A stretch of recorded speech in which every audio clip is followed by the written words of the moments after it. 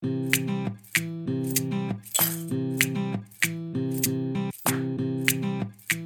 here we are. And we miss summer movie blockbusters. This is Well, Here We Are, a weekly podcast which explores the ways pop culture and the humanities matter for our daily lives by distilling them into lists of 3-ish things. Today, we're again setting out to learn something new and returning to our To Fan or Not to Fan series. This time, we both read a comic book for the first time, Book 1 of Ta-Nehisi Coates' edition of Black Panther. And spoiler alert, we were pretty confused by it. Today's 3-ish things will be 3 questions for comic books and comic book enthusiasts. I'm Hannah. And I'm Suzanne. Suzanne and I know almost nothing about comic books. So we put a poll out. We put a poll out on our Instagram a few weeks ago, and our followers selected Black Panther over Captain America by an impressive unanimous vote, though there were allegations of voter fraud. By my older brother. It was very upsetting to me that I thought that maybe one person had voted for Black Panther and then the poll just broke. But I don't know. Doesn't matter. We are on a level playing field when it comes to knowing almost nothing about comic books. Is that kind of the end and the beginning of your relationship with comic books as a medium? I've never read a comic book. I've never been into a comic book store before last week. I'm a big fan of comic book movies. So one of my pandemic activities was to watch the entire Marvel Cinematic Universe movies from beginning to end. And then I went ahead and did it again. I did it twice. I loved it. I don't have a single regret. So I'm a big fan of Marvel comic book movies. Yeah. So the funny thing is that I don't have much of a relationship with comic books, but all of the men in my life that I grew up with did have a very active relationship with comic books. At one point, my younger brother's decor in his bedroom was just comic books in plastic sleeves hung on the wall. And he had an entire wall covered in comic books. And wow. Both my little brother and my older brother, both of them have done comic book art as a big part of their visual art pursuit. And my older brother is a huge comic book fan. I just remember from a very early age feeling oh, that's not for me. That is the thing that my dad and my brothers do, but it's not for me, and I'm not even going to be invited into it. But I would have little tastes of it. So we watched the X-Men cartoon every Saturday morning. And oh yeah, we did that too, my brother and I. I was so here for Rogue and Gambit, their unable to be fulfilled romance as a little kid. But then I had this affection for some of the properties of comics and was really into the he's a garbage human, but I was really into the Bryan Singer. Is that true? Is he a garbage human? I think he is. I think it is Bryan Singer. Yeah, I think Brett Ratner is also a garbage human, but I'm pretty sure Bryan Singer is too. And they both were involved in those X-Men movies with Hugh Jackman. And I was really into those. Well, except for the third one, which I don't think anyone enjoyed. Yeah, so I have this affection for comic book properties, but still do not really feel it is my place. Interesting, because I was thinking about this and why I've never read a comic book before. And it made me think about our first To Fan or Not to Fan, which was about the NBA, and we watched an NBA game together. And we talked in that episode about gatekeeping in sports and how women expressing interest in sports also has this element of suspicion that we get quizzed on different elements of sports, and people think that we're just watching it because we have a crush on all the men, and et cetera, et cetera. It's true. That's Seth Curry is so dreamy. Did you know that there's 2 Currys? There's 2, and one of them is Seth, and he's the less dreamy of the 2. Oh, I did not know this. I'm here to make a judgment about their physical appearance because I'm a woman and that's what I do. But I was wondering if that's how you feel about comics, that there's this element of gatekeeping, that women specifically, or maybe you aren't invited to participate in this endeavor. Yeah, I think so. I just have no desire to be cast as Penny in The Big Bang Theory. And I know that really, like, over the past several years, there really has been this push for women to take up space in that world.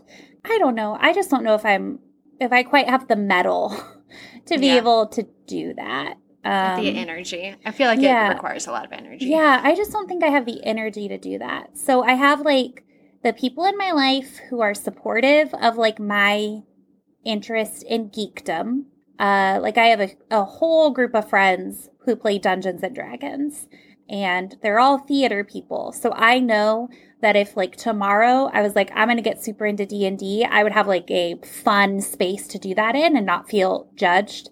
The one time I played D&D with them, they were, like, literally the most supportive, like, welcoming group of people I've ever played games with. But, like, doing the next step of, like, I'm super impressed that you went to a comic book store.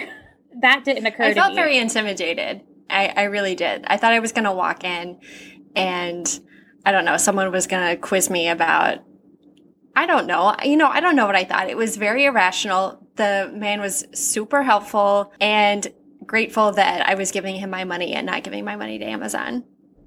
Like, I don't know why I thought he wasn't going to accept my money, but that's what I thought. I wonder how many geeks also resent Big Bang Theory because they're like, you have just made us all look terrible and predatory and misogynistic and racist. I mean, some of that is like with Gamergate and all of that, which I know is slightly different. That's not comic book culture, that's gaming culture.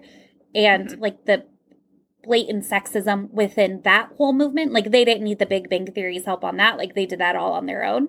But I wonder how many of like nice guys that work at comic book stores, if they're just like, I hate Sheldon. I don't know. If any of you out there are nice guys who work at comic stores, please let us know. Just to clarify before we start really getting into things, Ta-Nehisi Coates has written 3 series for Black Panther. The one we read is the first one he wrote, which is called A Nation Under Our Feet. And we read the first 4 comics, just to get this out there. It's illustrated by Brian Stelfreeze. The illustrations are beautiful. It was the first thing I noticed when I opened the comic. Even the cover, you're just like, oh, okay, I'm in for it. In my head, I had a picture of very old-fashioned comic books, and that's what I thought we were getting into, and I was not excited about it. And then once I got my hands on the comic, I was like, oh, I was wrong. So at the outset of the first comic, there's an active revolt in Wakanda, which is the... Listen, if you don't know anything about Black Panther, just stop, put this podcast on pause, go and watch Black Panther with Chadwick Boseman. Hannah, can I tell you a secret? Have you not seen it? I have never seen Black Panther with Chadwick Boseman. Okay, Suzanne, put this podcast on pause, go and watch Black Panther. All right, this is now a solo pod. Hannah's going to take it from here. I'm going to go watch Black Panther. It's so good. We can get into it, but I have complicated feelings about the Marvel Cinematic Universe that will anyway. Is this going to end our friendship? Oh, it won't end our friendship. Nothing will end our friendship. If COVID didn't end our friendship, this isn't going to end our friendship. I refuse. Okay, so this entire world takes place in Wakanda. That's our setting. There's an active revolt in Wakanda that T'Challa, who is the king of Wakanda, and he's also the Black Panther, he's mercilessly putting down this revolt. Shuri, who is his sister, has recently died. That happens in the kind of prologue. And then we come to find out that the revolt was initially stirred up by Killmonger, who is also dead. But the revolt is continuing under these 2 other characters, T2 and Zenzi. And I hope I'm saying that right, but it's a literary format, so I don't know how I'm supposed to know. I used to, in my head, I called Hermione Hermoine for a very long time. I think a lot of us did. Okay, so both of these characters have their own superpowers. So T2 can exert power over natural forces, like he wraps up people with tree roots, and Zenzi can manipulate emotions. And they want to abolish the monarchy in Wakanda and free the people. And at the same time that this revolt is happening, that's started by T2 and Zenzi, there are 2 members of the Dora Milaje, which is like T'Challa's ladies only bodyguard unit. I also know a lot about Black Panther because I am a consumer of media, even if I'm not consuming the media that it's talking about. So I have read a lot about Black Panther without having actually seen it. I'm like, oh yeah, I know who these people are. Like I still think you should pause this and go watch it. I've seen the gifs of the Dora Milaje. So the Dora Milaje are T'Challa's ladies only bodyguard unit, and two members of this group who are girlfriends, and it's very sweet. They become disenchanted with this whole, you got to give up your life to protect and promote the monarch thing. And they go rogue, and they create a vigilante force of predominantly of all women, I think, and they start to gain a following. And unsurprisingly, they also want to abolish the monarchy and free the people. And at the end, you see T2 approach the Dora Milaje and their vigilante force, and it seems to kind of be proposing that they join forces, which the Dora Milaje group are, what do they call themselves? Midnight Angels? No. Yeah, Midnight Angels. Yeah. The two women who are part of the Dora Milaje who form this vigilante unit, they call themselves the Midnight Angels. So T2 approaches the Midnight Angels and are like, hey, want to join forces against T'Challa and take down the monarchy? And they're like, we don't know if we trust you. And that's kind of like where the book one, which is the first 4 comics, kind of leaves us. Our first question is, what is happening? Okay, what is happening, and how far back are we supposed to go to find out what is happening? Like, what is the beginning of this story? Because it opens with a few pages of kind of previously on Black Panther. And it felt like this is all the background knowledge that we need. And to me, that was not sufficient. And you felt the same way, right? Mm-hmm. You and I are in agreement on this point. So I understand that not every comic can give me exposition, because for people who have read the ones that came before, obviously that would not be fun to read in every single comic. And also some origin stories are just so well known that I'm like, okay, yes, I know Bruce Wayne's parents were shot. Like, I don't need to hear this. Sad. It's very sad. It made him the Batman. I don't need to hear it for the 1,000th time. But in terms of this storyline, there were a lot of plot elements and characters that I just felt very confused for about the first 75%. For the first 3/4 of this comic book, I was confused. I want to know, if I'm going to invest my time in Black Panther or any comic book, am I expected to start at the beginning? Because that feels like a big investment. Or is there some point where I can jump in and feel like I kind of got this? I know that some characters are just introduced at random, and some characters die, and then some characters die and then come back. You know, I get that. But it felt like there were a lot of characters and major and minor plot points running throughout this that I was not familiar with. Mm-hmm. And even the ones that I was familiar with, like Killmonger is mentioned very offhandedly. That happens a few times where I was like, I know who this is because I saw Black Panther about a dozen times. So... And I know who it is because I think Michael B. Jordan is a whole snack. And so I know who Killmonger is. But if we didn't have that previous information... I'm sorry, I'm being like the worst representation of a woman reading a comic book. How are we supposed to know? How are we supposed to know what's happening? Yeah, at the end of it, we get at the end of this book, we get a bonus comic, which is a Fantastic Four comic from the 1950s, which is the first appearance of Black Panther. And then it gives another page where it's like, here are the comics where you can find some of the biggest developments in the history of Black Panther. I didn't know that there was a previous assignment. Yeah, I didn't know. I came to the first day of school, and I'm Elle Woods, sitting in my first day of Harvard Law School, and now apparently there was homework I was supposed to do? How was I supposed to know that? I don't know. I hope someone can tell us. Yeah, and it made me think, Because, like, this is Ta-Nehisi Coates' first entry into the world as well. So it also made me curious, like, how much did he have to know before? Or was he just like, I'm Ta-Nehisi Coates. We go where I lead us. I was very interested to know if a guest author is invited to come and do a Black Panther or whatever comic, how much, like, this is a bonus question, I guess, how much oversight or dialogue is there between Marvel Comics and the, I don't know, head writers of Black Panther who've done the previous comics? Or do they just say, okay, well, you're Ta-Nehisi Coates, we go where you lead us? Is it just free reign, or?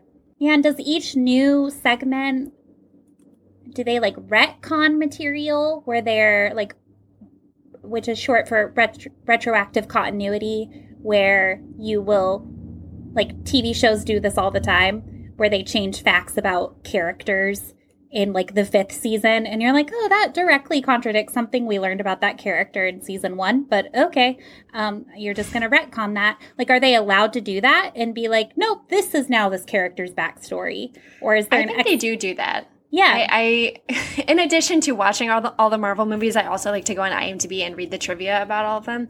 And a lot of the trivia discusses the original comics and the relationship between the movie and the comics and the relationship between this character in different comics. So based on that, I do think that there is a substantial amount of retconning. And I've read enough, like, BuzzFeed articles that it's like the 10 silliest things that Captain America did in the comic books. And it's like, this one, he hung out with Ronald McDonald. And I'm like, okay. So I didn't know that was an option. We should have told our Instagram followers. Maybe they would have voted on that. So there's, like, just so much material. How do we know what's relevant? Someone please tell us. All right. So related to what is happening is question number 2, which is, how do I read this?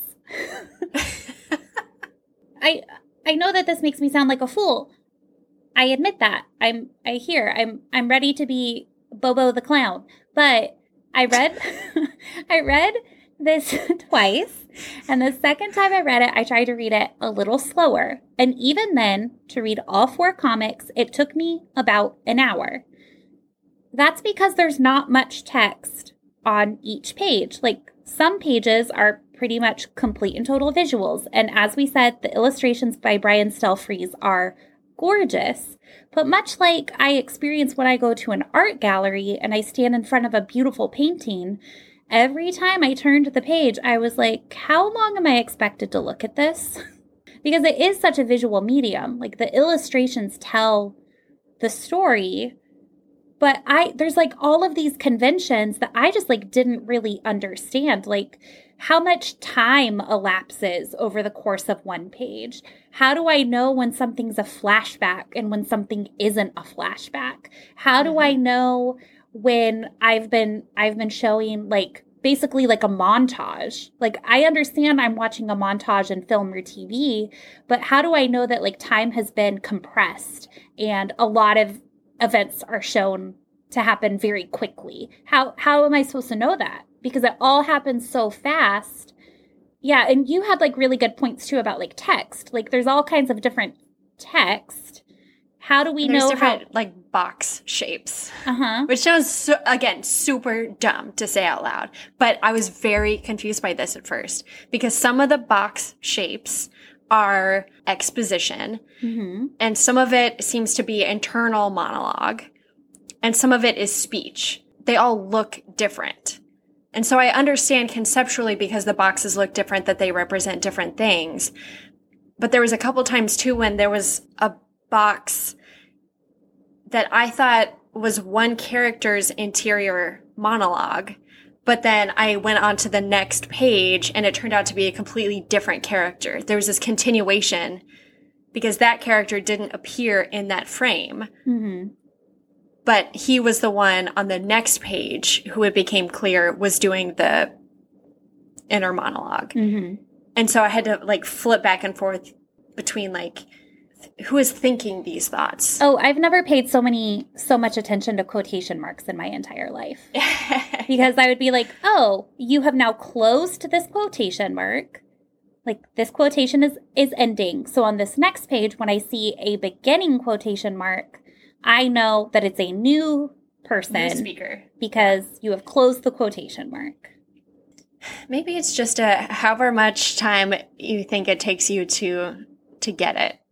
Well, I also feel bad though, because like so much work has gone into this. Like, yeah, I know. I'm looking at a page right now, which I think is in the 4th book, and on one page it's 4 different vertical panels of a progression of action, and the detail on like the tree branches, the detail on like the character's hair, the detail of like the veins on a leaf is so gorgeous that I'm like, okay, I looked at it. Obligated to appreciate it. Yeah, I understand that a lot of work went into this and a lot of artistry is like on display. But also and maybe that's something that you kind of like, as a comic book reader, you develop a rhythm of like how you like to read comic books.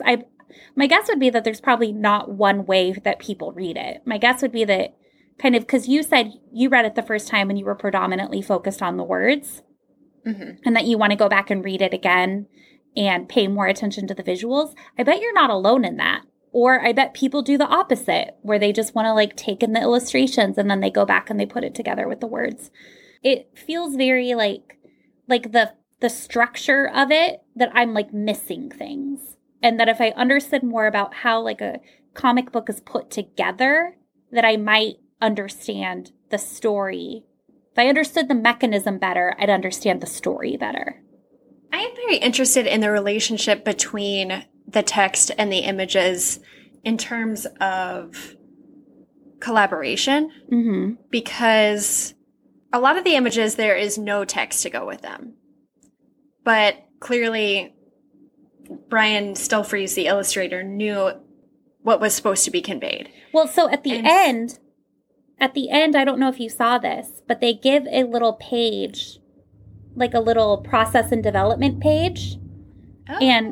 And Ta-Nehisi Coates has basically written out the comic book as a script. Ah, okay. So it's not like they were collaborating together the entire time. Like Ta-Nehisi Coates wrote it, and then he sent it to Brian. Or it could have been like dialogical, where it was like, here's my first pages. Dialogical. No, I'm genuinely asking. I like it. I'm going to start saying it. I think it's dialogical. Brian Stelfreeze was asked, Ta-Nehisi is an accomplished writer but hasn't worked in comics before. How has collaborating with him been different than other writers you've worked with? And he said that most established comic writers have a fixed style or methodology. So what you get on page 1 of the first issue is about the same for the last page of the series. But Ta-Nehisi is still evolving as a comic book writer. So it's really cool to see him not only learn the language of visual storytelling, but also create new ways of doing it. So it sounds like it is a little bit more like dialogical, that it's not like, great, I have perfected my script, now just go do your thing. But there's probably like a lot of conversation about, how do you want this represented? How do you see this in your mind? But then I also bet there's a lot of creative freedom on the part of Brian Stelfreeze's part, because his name is right on the front cover, like with Ta-Nehisi Coates's. I think that the nature of the collaboration is very intriguing to me. Mm-hmm. Yeah. I just don't understand the comic. How to consume it. Yeah, I don't know how to consume it. Yeah. It was a little overwhelming. I would agree. I do think it is overwhelming, but I think this is the kind of thing that if you are interested in taking this up as a hobby, you kind of would make your own habits out of it. Mm-hmm. And it might be different from comic to comic or character to character, or I imagine some people are super fans of one illustrator or one writer or something. I guess maybe that segues into our third point, which is all these segues have been totally natural today. We don't write segues in. I'm going to just pat us both on the back and say that we are natural podcasters. We are thriving and flourishing in this medium. You're all welcome. Okay, so our third question is, what makes a good comic good and a bad comic bad? because I think that the one we read is good, but I don't know if I would immediately notice a difference between a good comic and a bad comic. And maybe I would. Because I was so confused, especially in the first 3 quarters, I did not think this was an especially good comic because I didn't know how to read it. And I didn't know how much homework I needed to do beforehand. It kind of got me back in the 4th quarter. And that is when I started to think, we are really mixing some metaphors here, and I am I know. 4 comics in this book, so I'm just going to call them quarters because that's how I roll. And in the 4th quarter, I started to really put together all the themes and all the things that Ta-Nehisi Coates is getting at. And there were some really interesting points of dialogue that when it got to the end and it was to be continued, I was like, I felt like I wanted to go by the next one. Like you are fully leaning forward. You're like, to be continued, and I need to know the next part. I need to know the next one. And so I felt like in that moment, I understood what it meant to be a comic book fan. But that was at the end of the 4th quarter. If it had been at the end of the 1st quarter, I don't know that I would have felt that way. So at the time when I thought this is a bad or not an actively good comic, am I going to notice a difference if I only read one Iron Man or I only read one Batman? Am I going to have that same feeling of this is either good or bad? Suzanne, can you please make some sense of what I'm saying? I don't know if I can A, make sense of what you're trying to say, or B, if I definitely don't have the answer to that question.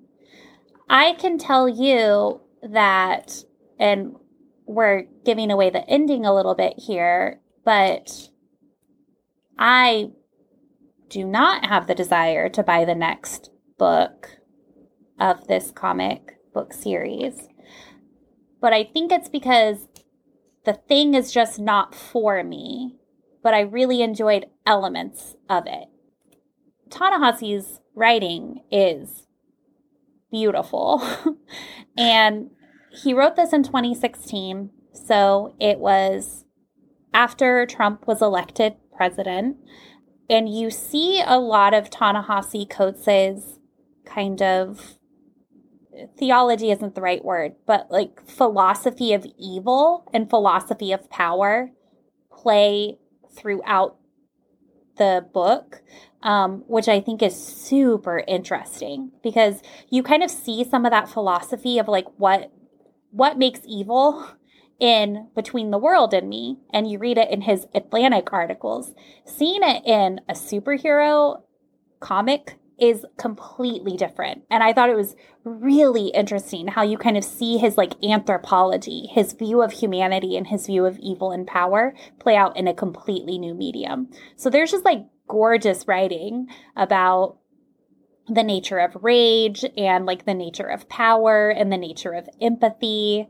And so I also thought it was a very good comic because I look at the imagery and I'm like, this is beautiful. I look at the colors and I'm like, this is very compelling. You are using color in such a way that is furthering the storytelling. And I read Ta-Nehisi's words and I'm like, this has a very clear point of view. And it's also a superhero story. You're also telling the story of like, a king struggling to be a king, which is really compelling.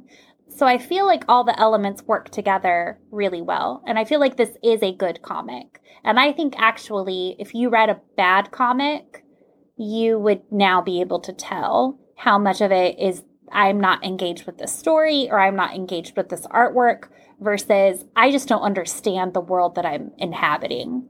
Especially with your MCU background, that you would be able to tell that a little bit easier than you think you can. So one of the reasons that we chose this is because we are familiar with Ta-Nehisi Coates as a writer. And so that felt like an easy entry point for us. Yeah. But then let's say I go on and I read all the Ta-Nehisi Coates ones, then where do I go? Because I don't know anything else about any other comics. And to be honest, I don't want to waste my time with bad writing. And so I don't know. But that's kind of the nature of any hobby, though. right? Like, if you like movies, you're going to watch bad movies. If you like TV, you're going to watch bad TV. If you like books, you're going to read bad books. It's kind of just that's true. Okay, but here's my thing. Okay, I got a couple of things. And this is also... No, you said you had one thing. Here's my one thing. This is how I feel. I'm giving away my... Am I going to fan or not to fan? I think this actually is going to add up to be kind of an expensive hobby. Yes. So I think maybe what I really mean is I don't want to waste my money on bad comics. Mm-hmm. And so I was actually thinking about that the entire time I was reading this, because if I watch a bad movie, I'm stealing my brother's Netflix account, and it was totally free for me to do that. So I lose nothing. I lose a little bit of time, and maybe I'm mad at the end. But if I'm, again, being honest, I probably didn't watch the whole thing. So I don't want to spend however much this was, like $17 for 4 comics. I don't want to go out and spend $17 more on a bad comic. And I don't have, maybe I do, and I just don't know it. I don't have like an advisor. I don't have a comic book community that can help advise me on things that I will and I won't enjoy. And I think that is another thing that I was,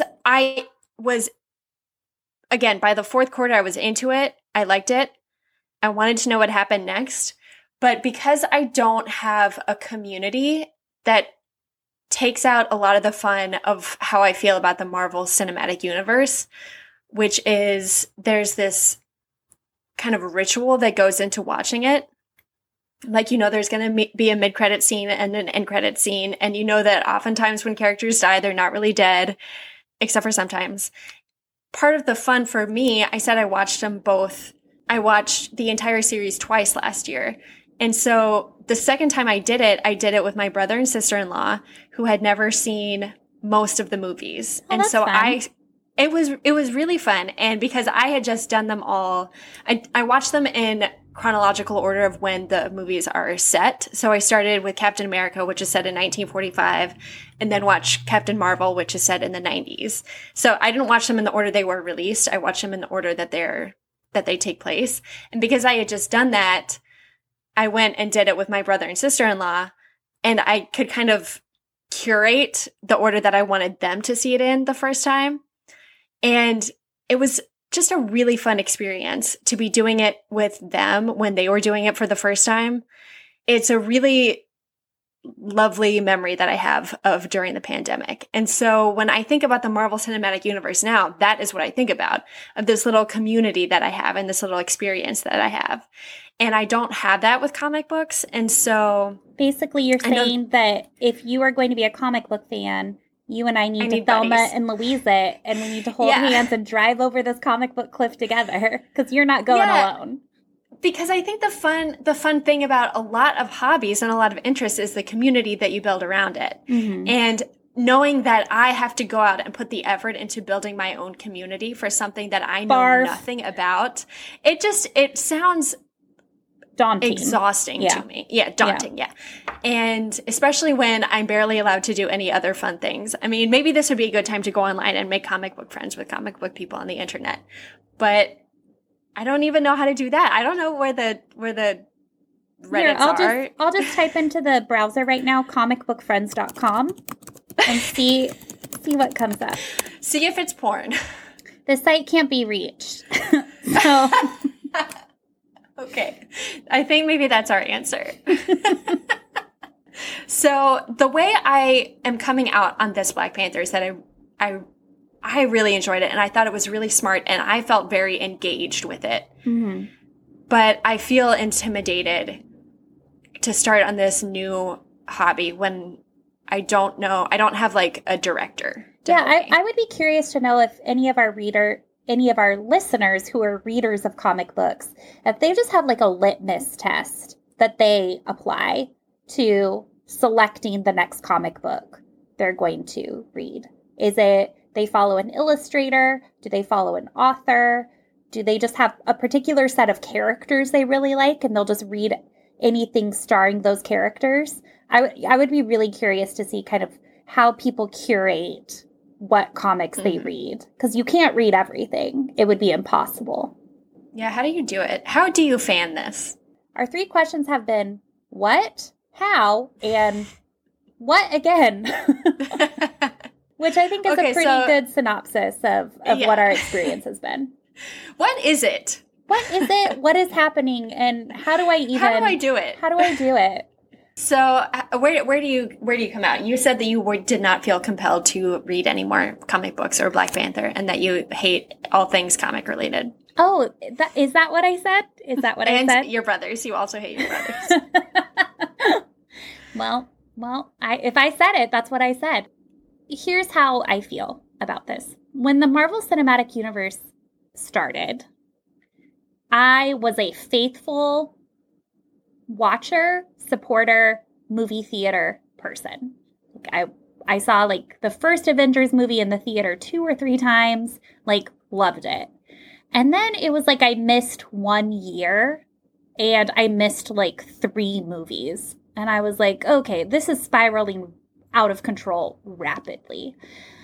And then I feel like this thing happens to me with like fantasy series as well, which depending on who you talk to, superheroes are fantasy or they're not fantasy, is that at a certain point, I am no longer able to suspend disbelief and it bounces me out. And then I don't have much of a desire to try to re-engage. And so that is kind of what I felt about this, which I think this book of comics asks a very interesting question, which is who is the good guy, right? Like, I know that T'Challa, the Black Panther, is supposed to be the good guy of this narrative, but you read these first 4 comics and you're like, is he the good guy? Like, is he the hero of this? And I think that is a really compelling question to ask. I'm just not sure that superhero narratives, comic books, is the way I want to engage that question. Yeah. And I don't know. Interesting, because I feel like in this Black Panther, there's not, I guess there's a lot of superpowers, but the character of the Black Panther doesn't actually engage a lot of the Black Panther powers throughout. I think it's more about the nature of like monarchy and leadership and who has the best interests of like the country at heart. Yeah. And is the country what we're even talking about? You know, like that kind of thing. Like it's a story about superheroes, but I don't think it's a story about superpowers. No, and that's why I loved like the first 2 Bryan Singer X-Men movies, because they really were about the nature of like, how do we be humans who also have powers when people want to classify us as this other thing? So like, how do we not lose our humanity when we have been told that we are other? And there was like something really like compelling about that. And it's kind of why like the 3rd one didn't do it for me, because it was like, oh, these people are no longer humans. They're just like conduits of superpowers. And I'm not super interested in watching a movie where it's just like conduits of superpowers. So I think maybe that's the barrier that I have to like re-engaging with like the Marvel Cinematic Universe, is that like as the spectacle got larger, I just lost interest. Okay. And I'm not like anti, well, I mean, I think Joss Whedon can go suck a duck, but I'm not like, other than Joss Whedon, I'm not like anti like the Marvel Cinematic Universe. I'm not like, oh, also Jeremy Renner. Oh, Jeremy Renner. He can also go suck a duck? Oh, I didn't know that. I'm sorry. I feel necessary to, it's, you know. Anyway, let's move on. let's not go down that deep dark hole. It's all very sad. Yeah, I'm not opposed to it, but I just feel like for whatever reason, when it comes to kind of like superhero mythology, there is a certain point where I am no longer able to suspend disbelief and just engage fully in the world. I start experiencing, like, looking at the mechanics of it, and I can't just engage in the story. Yeah, that does sound a lot less fun. Yeah. I'm the person that's like, well, superheroes, you create most of these problems that you are now trying to solve. And then I just get so caught up in the fact that, like, look, you wouldn't have to try to, like, fix this problem if, like, Tony Stark, you hadn't created this problem. And oh, so you're not talking about, like sometimes I watch the movies and I'm like, well, I think that would actually kill him. Oh, no, like, not the Iron that. Man suit isn't going to protect him from falling 2 miles directly onto the earth. I don't think that's what the Iron Man suit does. That would kill him. Yeah. You're not talking about that. No, I'm talking about, like, all of the, I'm like, these people aren't heroes. And I think that's the thing that interests me about the Ta-Nehisi Coates, is he's questioning that, of, like, is Black Panther the hero of Wakanda? And I think that's really interesting, but I am also not necessarily interested in having that conversation in a superhero world.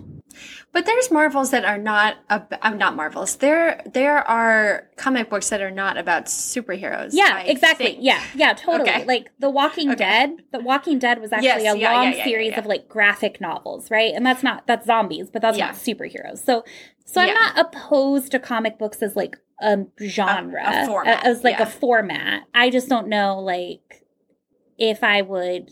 Kind of, this is, like, gets at our last question. I don't know if I am, like, so determined to, like, break through into this medium and find my place in it that I'm willing to do the work to find it. Mm-hmm. What about you? I mean, you've mentioned, like, the money thing is a potential barrier, but you're also super interested. I am interested. I could really see myself getting into comic books, but it feels like a lot to me, to be honest. I really enjoyed some of the things in this one. And I like having things, you know? I like having a thing that I am ready to talk about, and a thing that is like a thing for me to enjoy, or to say I'm really into I can't even think of an example because I don't have any hobbies right now except for this podcast. I like having hobbies. Yeah. And I like having an answer to that Match.com question of what do you do in your free time? I watch Netflix like everybody else. But I just don't know how to break through. That's not a problem yet because you haven't finished this first series. So do you think you'll get the next 2 books? Or it looks like the Avengers or A Nation Under Our Feet has 3 books. Do you think you'll get the next 2? I might.